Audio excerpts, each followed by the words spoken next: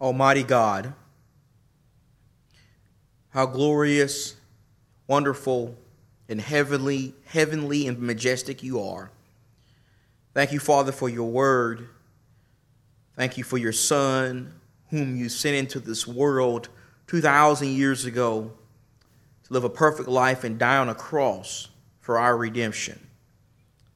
Father, bless us as we continue studying about your Son, learning from your Son, doing what the Bible says, and getting our faith by hearing the word of God so that we can grow in our faith in your Son. Bless us, God, in this study. Let it be to your glory and honor. Let us be better disciples as a result of having it. In Jesus' name, amen. Will you take out your Bibles and go over into your New Testament to Matthew, the 9th chapter? This evening in our study, I would like to set up what we're going to talk about tonight by reading from Matthew chapter 9, beginning with verse number 35. In Matthew chapter 9 and verse number 35, the Bible says, Jesus was going through all the cities and villages, teaching in their synagogues and proclaiming the gospel of the kingdom and healing every kind of sickness, every kind of disease, and every kind of sickness. Seeing the people, he felt compassion for them, because they were distressed and dispirited, like sheep without a shepherd. Then he said to his disciples, the harvest is plentiful, but the workers are few. Therefore beseech the Lord of harvest to send out workers into his harvest. These are some very interesting verses we find here recorded by the writer Matthew.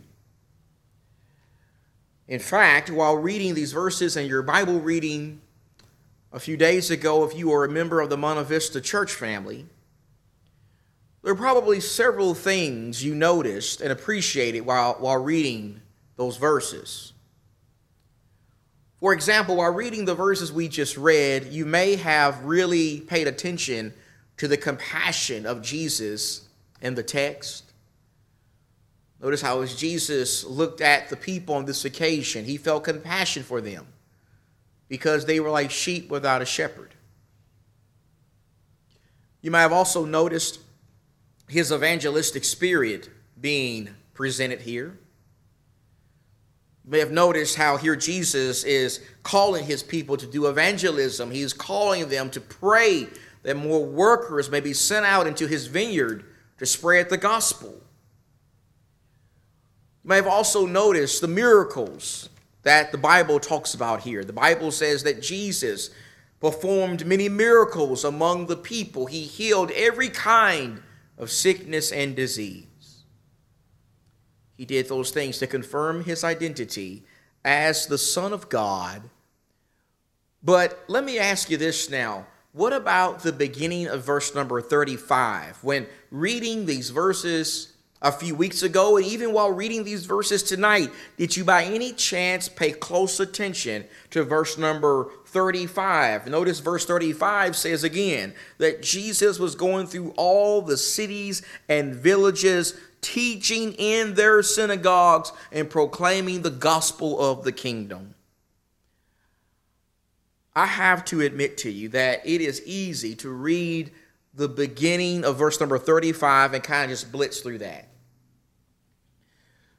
Since most Americans have not been to Israel, since most Americans are not familiar with the geography of Israel, it is easy to kind of just blitz through the first part of verse number 35 and pay close attention to the action in the text. The compassion, the miracles, the teaching. It is easy to just focus on what the Holy Spirit says about that stuff and just blitz right through the information that is given concerning geography. I will confess that is exactly what I did. For several years when reading those verses, that was until I was blessed to go to Israel myself almost 5 years ago and see exactly what Matthew is talking about here when he mentions these many other cities. You see, back in 2015, I was able to go to many of the very places in which Jesus walked when he was on this earth 2,000 years ago. As we have seen in previous classes, while in Israel, I was able to go to Bethlehem, to the very town in which the Lord was born. I was blessed to go to Nazareth, the very town in which he was raised, and I was able to go to Capernaum. Remember, Capernaum is the place that the Bible says where Jesus set up a residence. It was his home, a place where he lived as an adult. I was able to go to Bethlehem, Nazareth, and Capernaum, and I was also able to go to these many other cities and villages that Matthew talks about in verse 35. I was able to go to many of these other places where Jesus preached the gospel and where he worked miracles. In fact, many of these other cities that I was able to go to in which Jesus did a lot of his work are called in the Bible, and they're still called today, the cities of Tiberias, the city of Magdala, Chorazin, and Bethsaida. Tonight I want to talk with you about 4 other cities in which Jesus did some work based on the evidence we're given in the gospel, and those cities are Tiberias, Magdala, Chorazin, and Bethsaida. These were also cities in the area of Galilee. There are places you can visit today. There are places where Jesus visited and blessed a lot of people when he was on this earth. These 4 towns I want to talk with you about this evening in this video are cities that have close ties to Jesus and his ministry. They are other places that are mentioned to us in the gospel, and because they are in the gospel, because God took the time to mention them in his word, that alone makes them worthy of our study tonight. And so I want to share with you some of the things I learned when I was able to travel to these many other cities in which Jesus did his work. And let's just begin with the city of Tiberias. Tiberias is a city in the area of Galilee.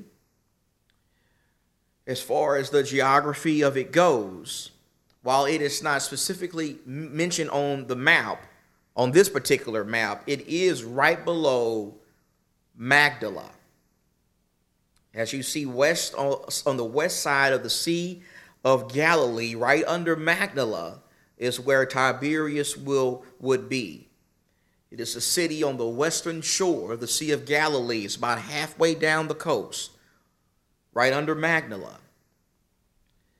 The Sea of Galilee, in which Tiberias is right on the coast of, is also called the Sea of Tiberias in the scriptures. You may have noticed that, for example, in John chapter 21 and in verse number 1, the Bible says that after he was raised from the dead, Jesus appeared to his disciples on the Sea of Tiberias. The Sea of Tiberias in the gospel is a name that is synonymous with the Sea of Galilee.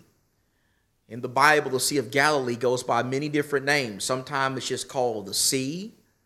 Sometimes it's called the Sea of Galilee, and then sometimes it's also called the Sea of Tiberias. Another important thing about Tiberias is Herod Antipas. He founded this city between AD 18 and AD 22. That is just a few years prior to the death of Jesus.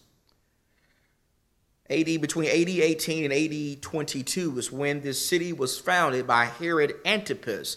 And I do understand that the Herod family, because there's so many people in it, and because it was such a political family, it can be kind of hard trying to figure out who each person is in that family. So let me tell you which Herod this is.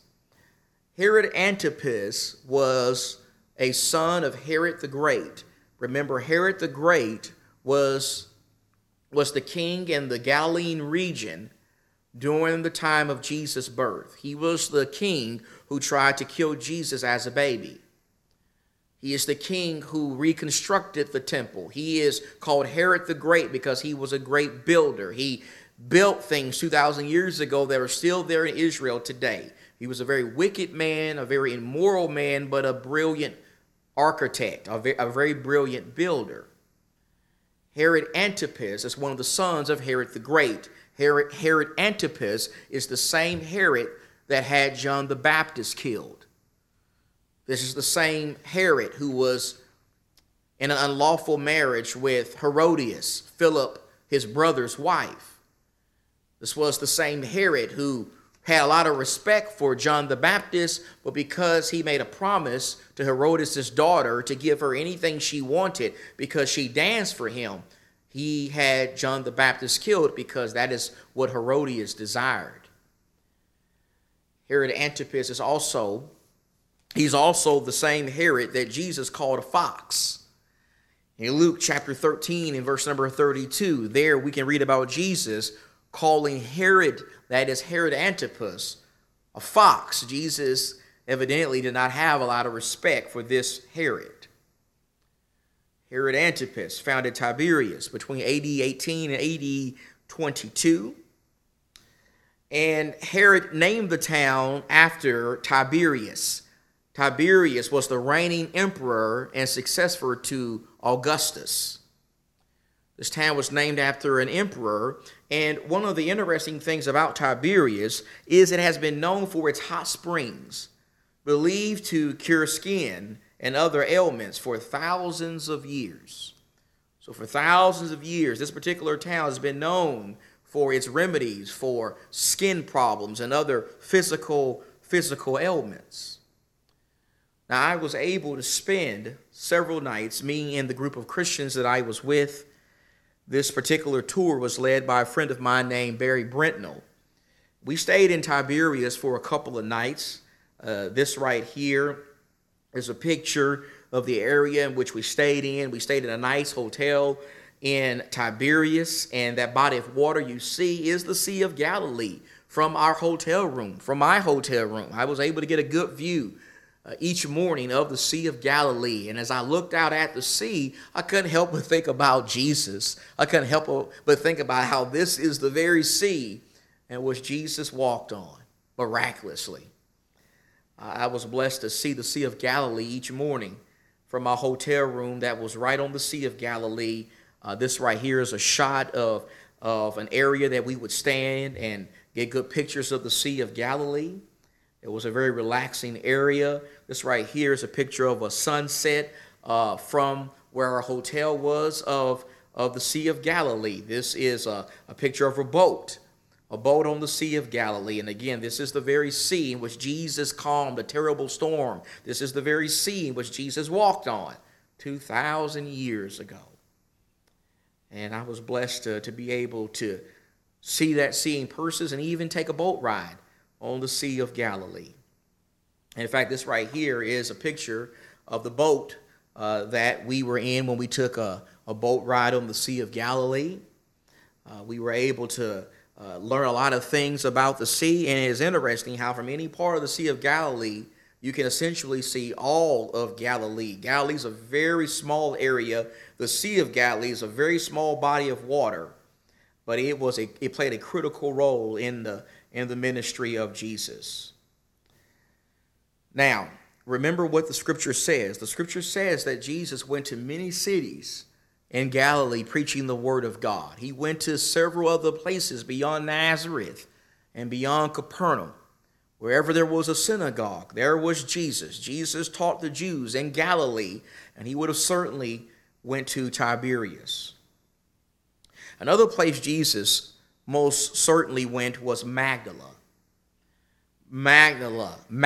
According to what you see on the map, notice how Magdala would be right to the north of Tiberias. It too is right there on the western shore of the Sea of Galilee. Now, one of the important things to know about Magdala is this. Somebody very important to Jesus was from Magdala, and that was Mary Magdalene. You know, so often we think Magdalene was her last name. That is not her last name. She's called Mary Magdalene because she was from Magdala. So she's Mary Magdalene because she's from a town called Magdala. Mary, the lady in which Jesus cast out 7 demons, the lady that followed Jesus for a long period during his ministry, the lady that saw Jesus down the cross, this lady, Mary, was from Magdala. That's why she's called Mary Magdalene.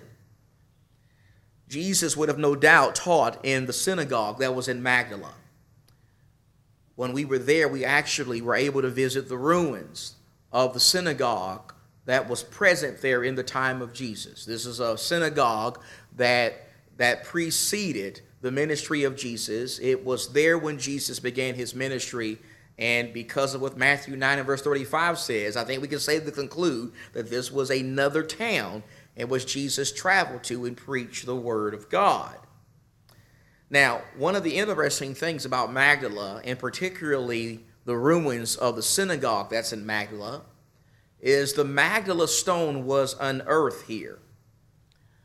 In 2009, a religious group that had received permits to build a pilgrimage house in Magdala unearthed a unique stone that today is referred to as the Magdala stone. Now, the discovery of the Magdala stone actually led to the discovery of the seventh known first century synagogue. The 7th known first century synagogue was also discovered in Magdala. And after that was discovered, it eventually led to the discovery of the buried town of Magdala itself. Magdala was a town that was buried for several years.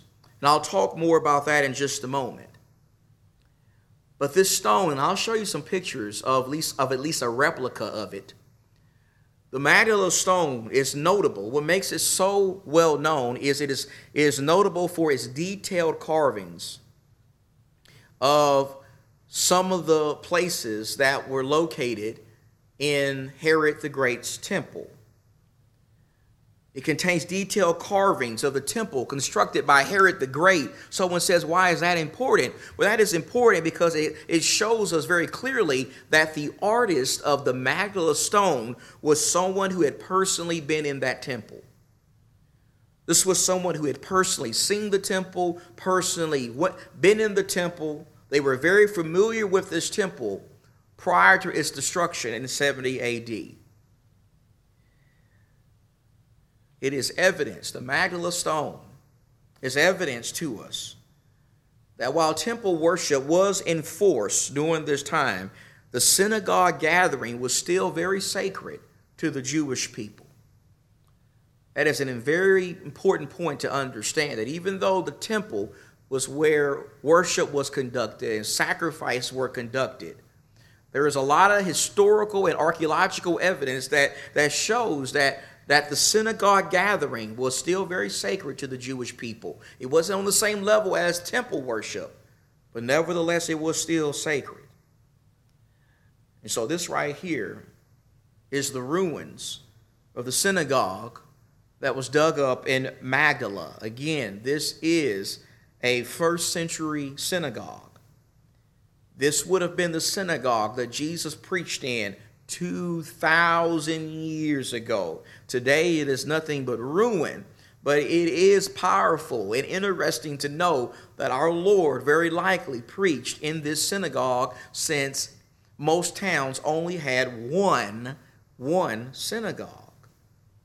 And remember, the synagogue was the place where the Jews would go and they would have scripture read, they would learn the scriptures, they would teach the scriptures. It was a very sacred gathering for the Jewish people as far as learning the scriptures go. And the Bible says Jesus went into synagogues all around Galilee. Here, this one was particularly interesting because you can see a lot of the decoration.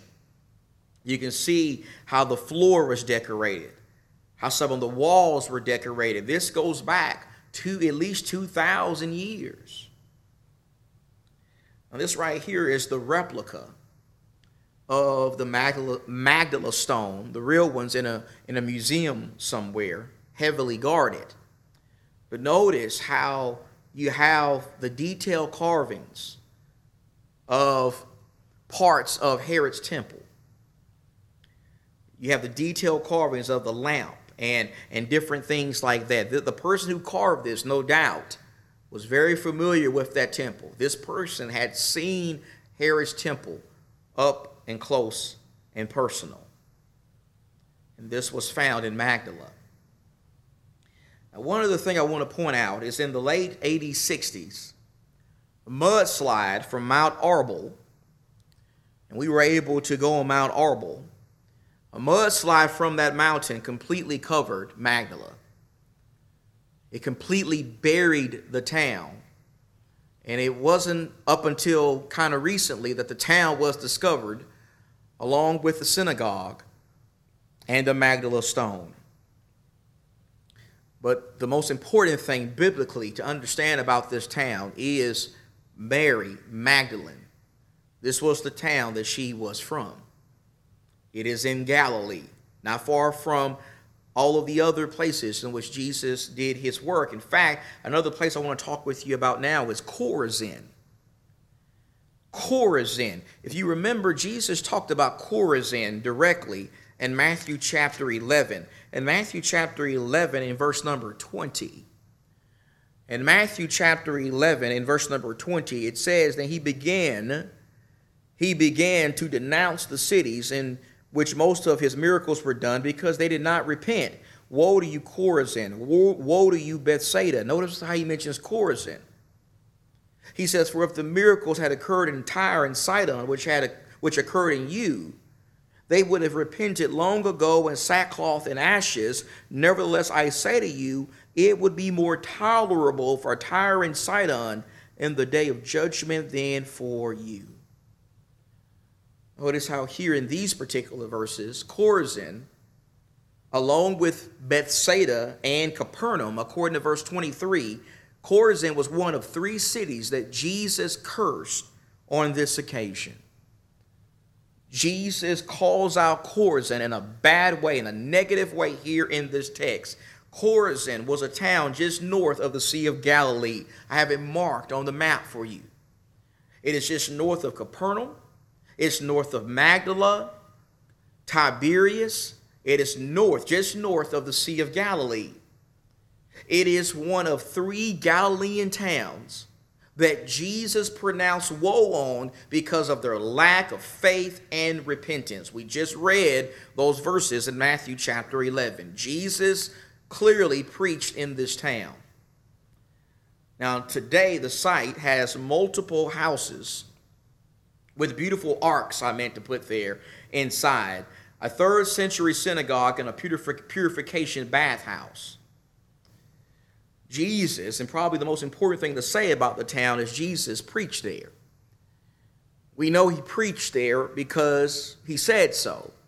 He says he went there and he did miracles. He went there and he proclaimed the word of God, and they rejected him. And because they rejected him, Jesus said they were going to experience cursing.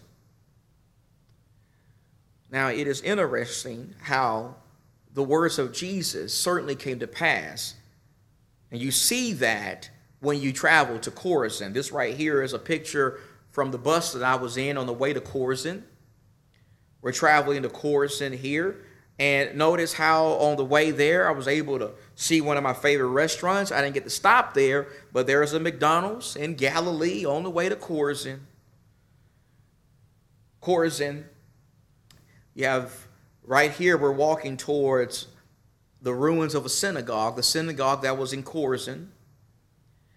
And notice how Chorazin is nothing but ruins today, just like Capernaum that we studied a couple of classes ago. Chorazin is nothing but ruin. It is uninhabited. It is just like Jesus said it was going to be in Matthew chapter 11.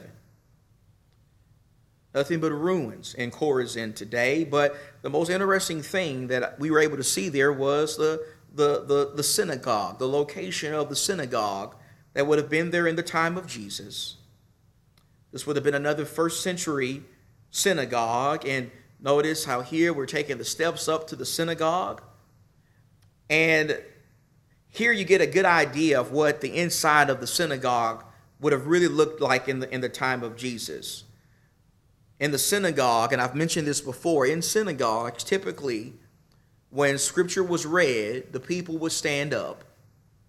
The people would stand up out of reverence for the word of God. And usually, and most certainly when a man would teach from the scripture, he would be sitting down. And the people most often would still be standing up, again, out of reverence and respect for the things that was being taught. And that's very different than how we do things in our society today. Usually the speaker is standing while the audience sits. That's not how it worked in the synagogue. In fact, another kind of radical thing that was done compared to our society is typically in synagogue worship or in a synagogue assembly, the men and the women were separated. The men would sit towards the front, the men would sit all together, and the women and children would sit somewhere else. Now, among the ruins of Chorazin was found a carved stone seat with an Aramaic inscription in honor of the donor.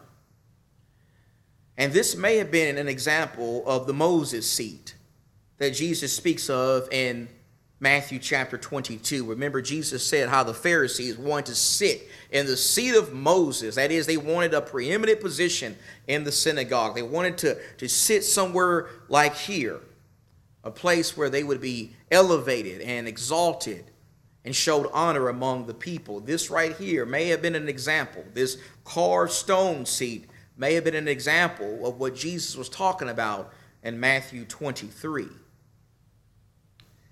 But again, Chorazin, nothing but ruins. We saw the ruins of a synagogue. We saw the ruins of the whole town. The town certainly is a cursed town, just like Jesus said it would be in Matthew chapter 11. Now, one other town I want to talk with you about, and that's going to be our class, is Bethsaida. Bethsaida. Look over at Luke chapter 9. Luke chapter 9 and in verse number 10. In Luke chapter 9 and in verse number 10, the Bible says, when the apostles returned, they gave an account to him of all that they had done. Taking them with him, he withdrew by himself to a city called Bethsaida.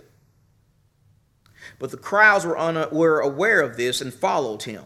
Now notice on the map how Bethsaida is kind of right at the north point of the Sea of Galilee.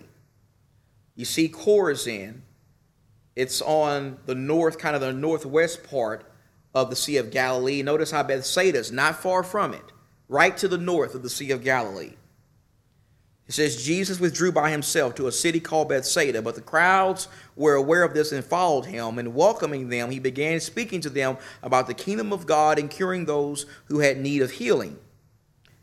Now the day was ending, and the 12 came and said to him, send the crowd away, that they may go into the surrounding villages and countryside and find lodging and get something to eat, for here we are in a desolate place. But he said to them, you give them something to eat. And they said, we have no more than 5 loaves and 2 fish, unless perhaps we go and buy food for all these people. For there were about 5,000 men. The word men there is the idea of adult males. That's the Greek word there for men, adult males. That means there could have been as many as 10 to 15,000 people here when you count the women and the children. And he said to the disciples, have them sit down to eat in groups of about 50 each. They did so and had them all sit down. Then he took the 5 loaves and the 2 fish, and looking up to heaven, he blessed them and broke them and kept giving them to the disciples to set before the people. And they all ate and were satisfied. The broken pieces which they had left over were picked up, 12 baskets full. Okay, I want to give you a few things here to know about Bethsaida. According to what the scripture tells us, 4 of the apostles, at least 4 of the apostles, were from Bethsaida. We read about that in John chapter 1 and verse 44 and John 12 and verse number 21. Peter was from Bethsaida, Andrew was from Bethsaida, Philip was from Bethsaida. That should be 3 of the apostles we know for sure were from Bethsaida. Peter, Andrew, and Philip. The Bible specifically says that. We also know that Jesus visited this town very early in his ministry. We can read about that in John 1 verse 43. There, Philip, who was from Bethsaida, he met Jesus, and he made an effort to bring Nathanael to Jesus so he could also become a follower of Jesus. John 1 and verse 43 lets us know that when Jesus encountered Philip, who was from Bethsaida, that meant that Jesus visited this place very early in his ministry. And probably the most important thing to know about this town is this was the town in which Jesus miraculously fed the 5,000 men, not counting the women and children. We just read that in Luke chapter 9, verses 10 through 17. And even though Jesus performed this wonderful miracle, the only miracle performed by his hands that we can read about in all four of the Gospels, even though this is the place where Jesus performed this very famous miracle, unfortunately, the people of the town still rejected him. The people rejected his teachings for the most part. They were not fully persuaded by his miracles, and as a result of that, he cursed this city because they would not repent. That goes back to Matthew chapter 11, verses 20 and 21. In addition to Chorazin, Jesus also cursed Bethsaida. Now, it is interesting how when you enter into the town of Bethsaida, you find the quotes of Jesus right when you enter the city. Particularly, you find the woe of Jesus there, how Jesus cursed this town and said, "Woe to you, Chorazin, and woe to you, Bethsaida." You find that in those inscriptions right when you get ready to enter the city, as if to kind of say, this is why the city looks this way today. You also find some references to the apostles that were from this town. You find some interesting information that is also confirmed in the Bible that is given right when you enter into the town. And like Chorazin, notice how Bethsaida is nothing but ruins. It's nothing but ruins today. There's nothing there. It is a cursed town. Now, while we do not know the exact place where Jesus performed this miracle with the fish and with the bread, while we do not know the exact place in Bethsaida where he did that, we do know it had to be somewhere in this vicinity. Bethsaida is not New York City. It's not Phoenix, Arizona.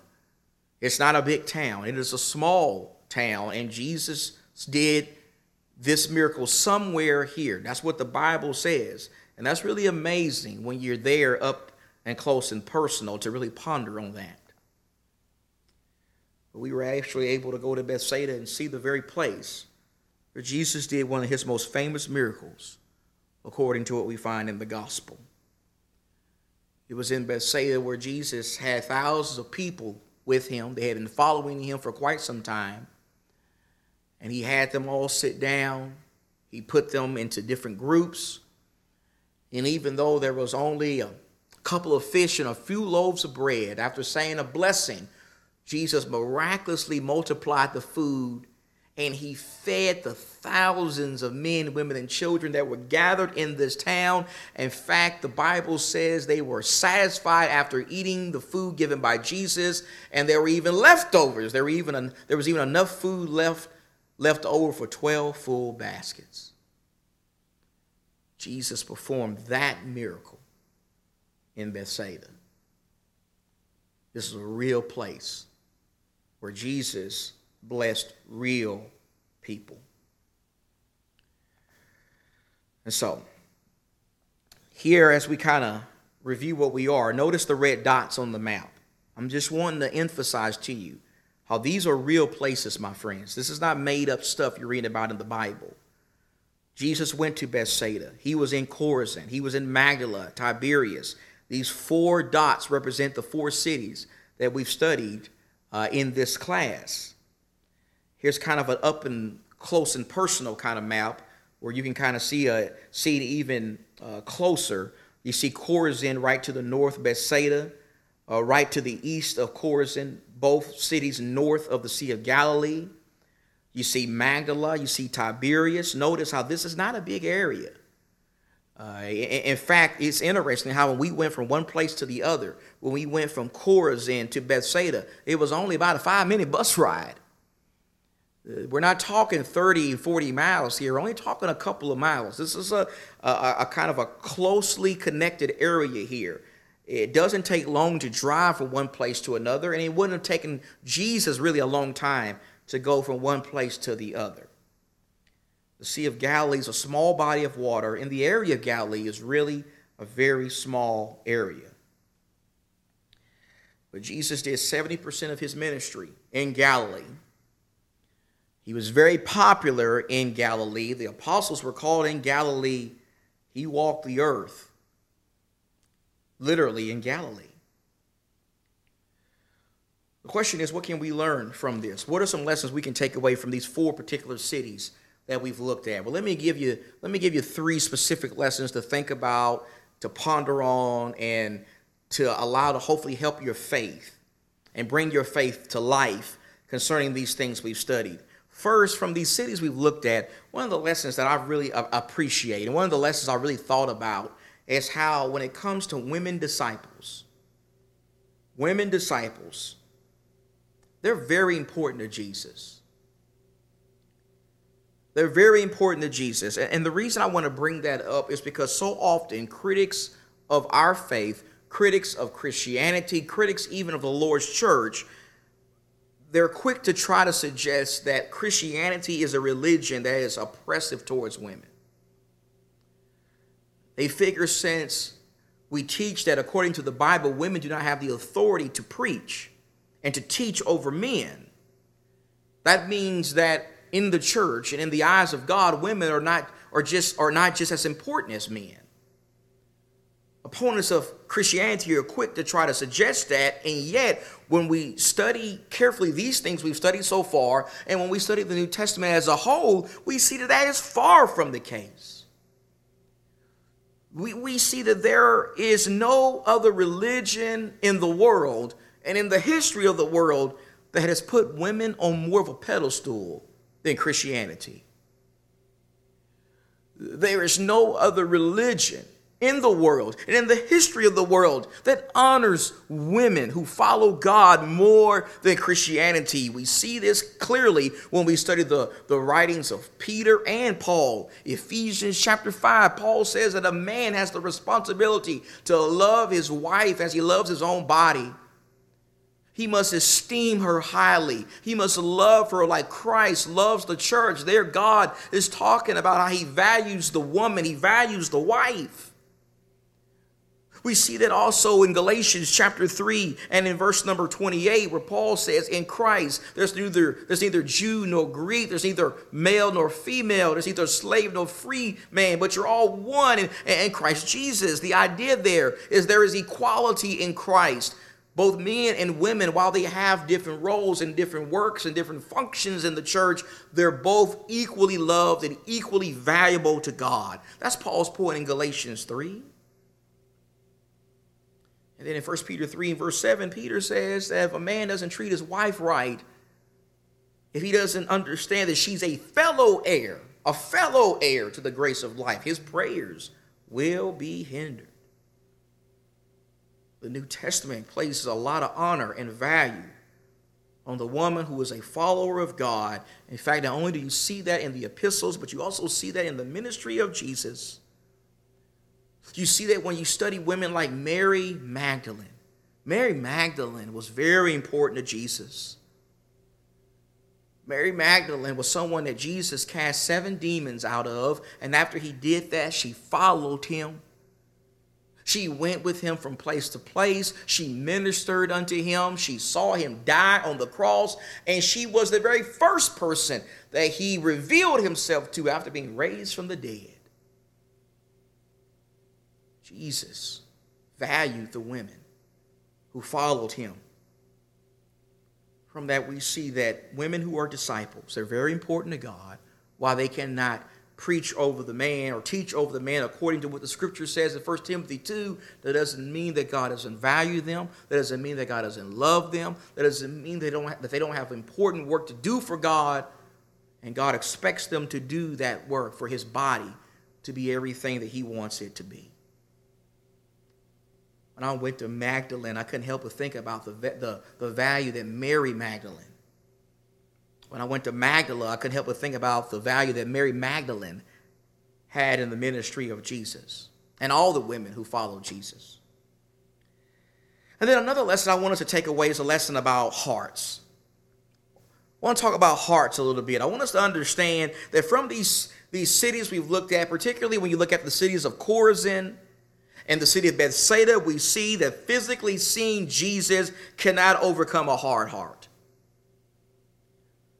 Remember from Matthew chapter 11, we see that Jesus clearly did work in Chorazin and Bethsaida. He taught the word of God. He performed miracles. The people of those towns were able to see Jesus. They were able to experience Jesus. In fact, in Bethsaida, the people not only heard Jesus and saw Jesus, but they also tasted a miracle of Jesus. They digested a miracle of Jesus. They ate bread and fish that he miraculously multiplied. The people in Chorazin and Bethsaida were blessed to see some amazing things, and yet even though they saw these amazing things, what do they still do? Well, they rejected him. They rejected him. Jesus makes that clear in Matthew chapter 11, and we also learn that in John chapter 6. In John chapter 6 and verse number 66. After Jesus miraculously fed those people in Bethsaida, the Bible says here that they sought him out again. They sought him out the next day, but they were not seeking him out for the right reason. They were not seeking him out so they could follow him and really be his disciples. Instead, here in John 6, John makes it very clear that these same people were seeking him out because they wanted some more free food. They wanted some more free bread and free fish. And so Jesus used this as an opportunity to teach them spiritual truths, to teach them to seek after spiritual bread, to teach them to seek after him and to partake of him and experience the blessings that he has to offer them, that will allow them to live forever. Jesus here in John 6 taught these people that they must eat of him spiritually to live forever. And after teaching that, and when they realized they were not going to get another free lunch, in John 6 and verse 66, it says, as a result of this, as a result of his sermon about being the bread of life, many of his disciples withdrew. And they were not walking with him anymore. You know, so often people say, if I saw a miracle, if I saw it with my own eyes, I would believe. If I saw Jesus do a miracle with my own eyes, I would believe. My friends, these people saw Jesus do miracles with their own eyes. They heard his teaching directly. They even tasted and digested a miracle, and yet they still rejected him. Why? Because they had hard hearts. Because their hearts were not really on serving him. The lesson from that is, if listening to his teaching, listening to his instructions doesn't convert us, seeing a miracle with our own eyes won't either. These people saw Jesus. They saw the evidence, and they still rejected him. And that teaches us that physically seeing Jesus cannot overcome a hard heart. The heart is what it is all about. When a person really has an honest heart that wants to serve Jesus, then all they got to do is pick up his word, read it and study it, and apply it to their lives, and they will be disciples. And then one more lesson very quickly, and it ties to this, and that is Jesus offers real satisfaction.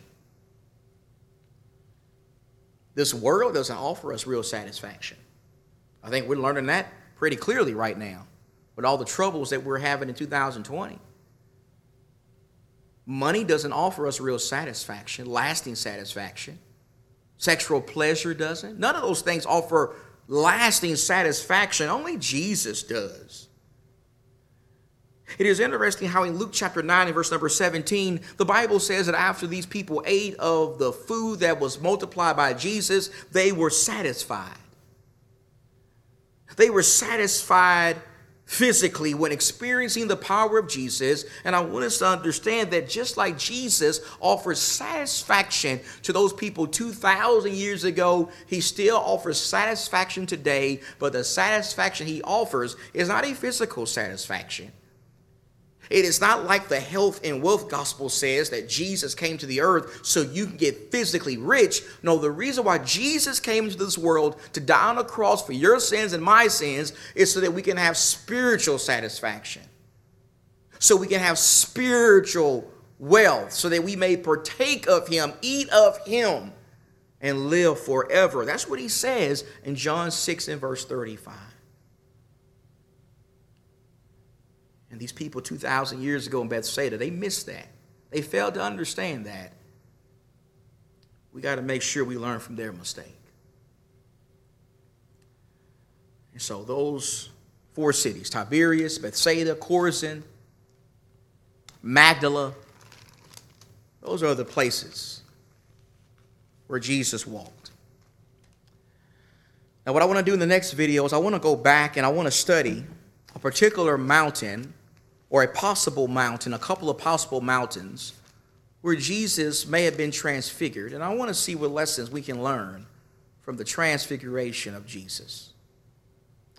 Hope you'll join me for that study on the Lord's Day. But thank you for studying with me tonight. May God bless you, and may God bless your family.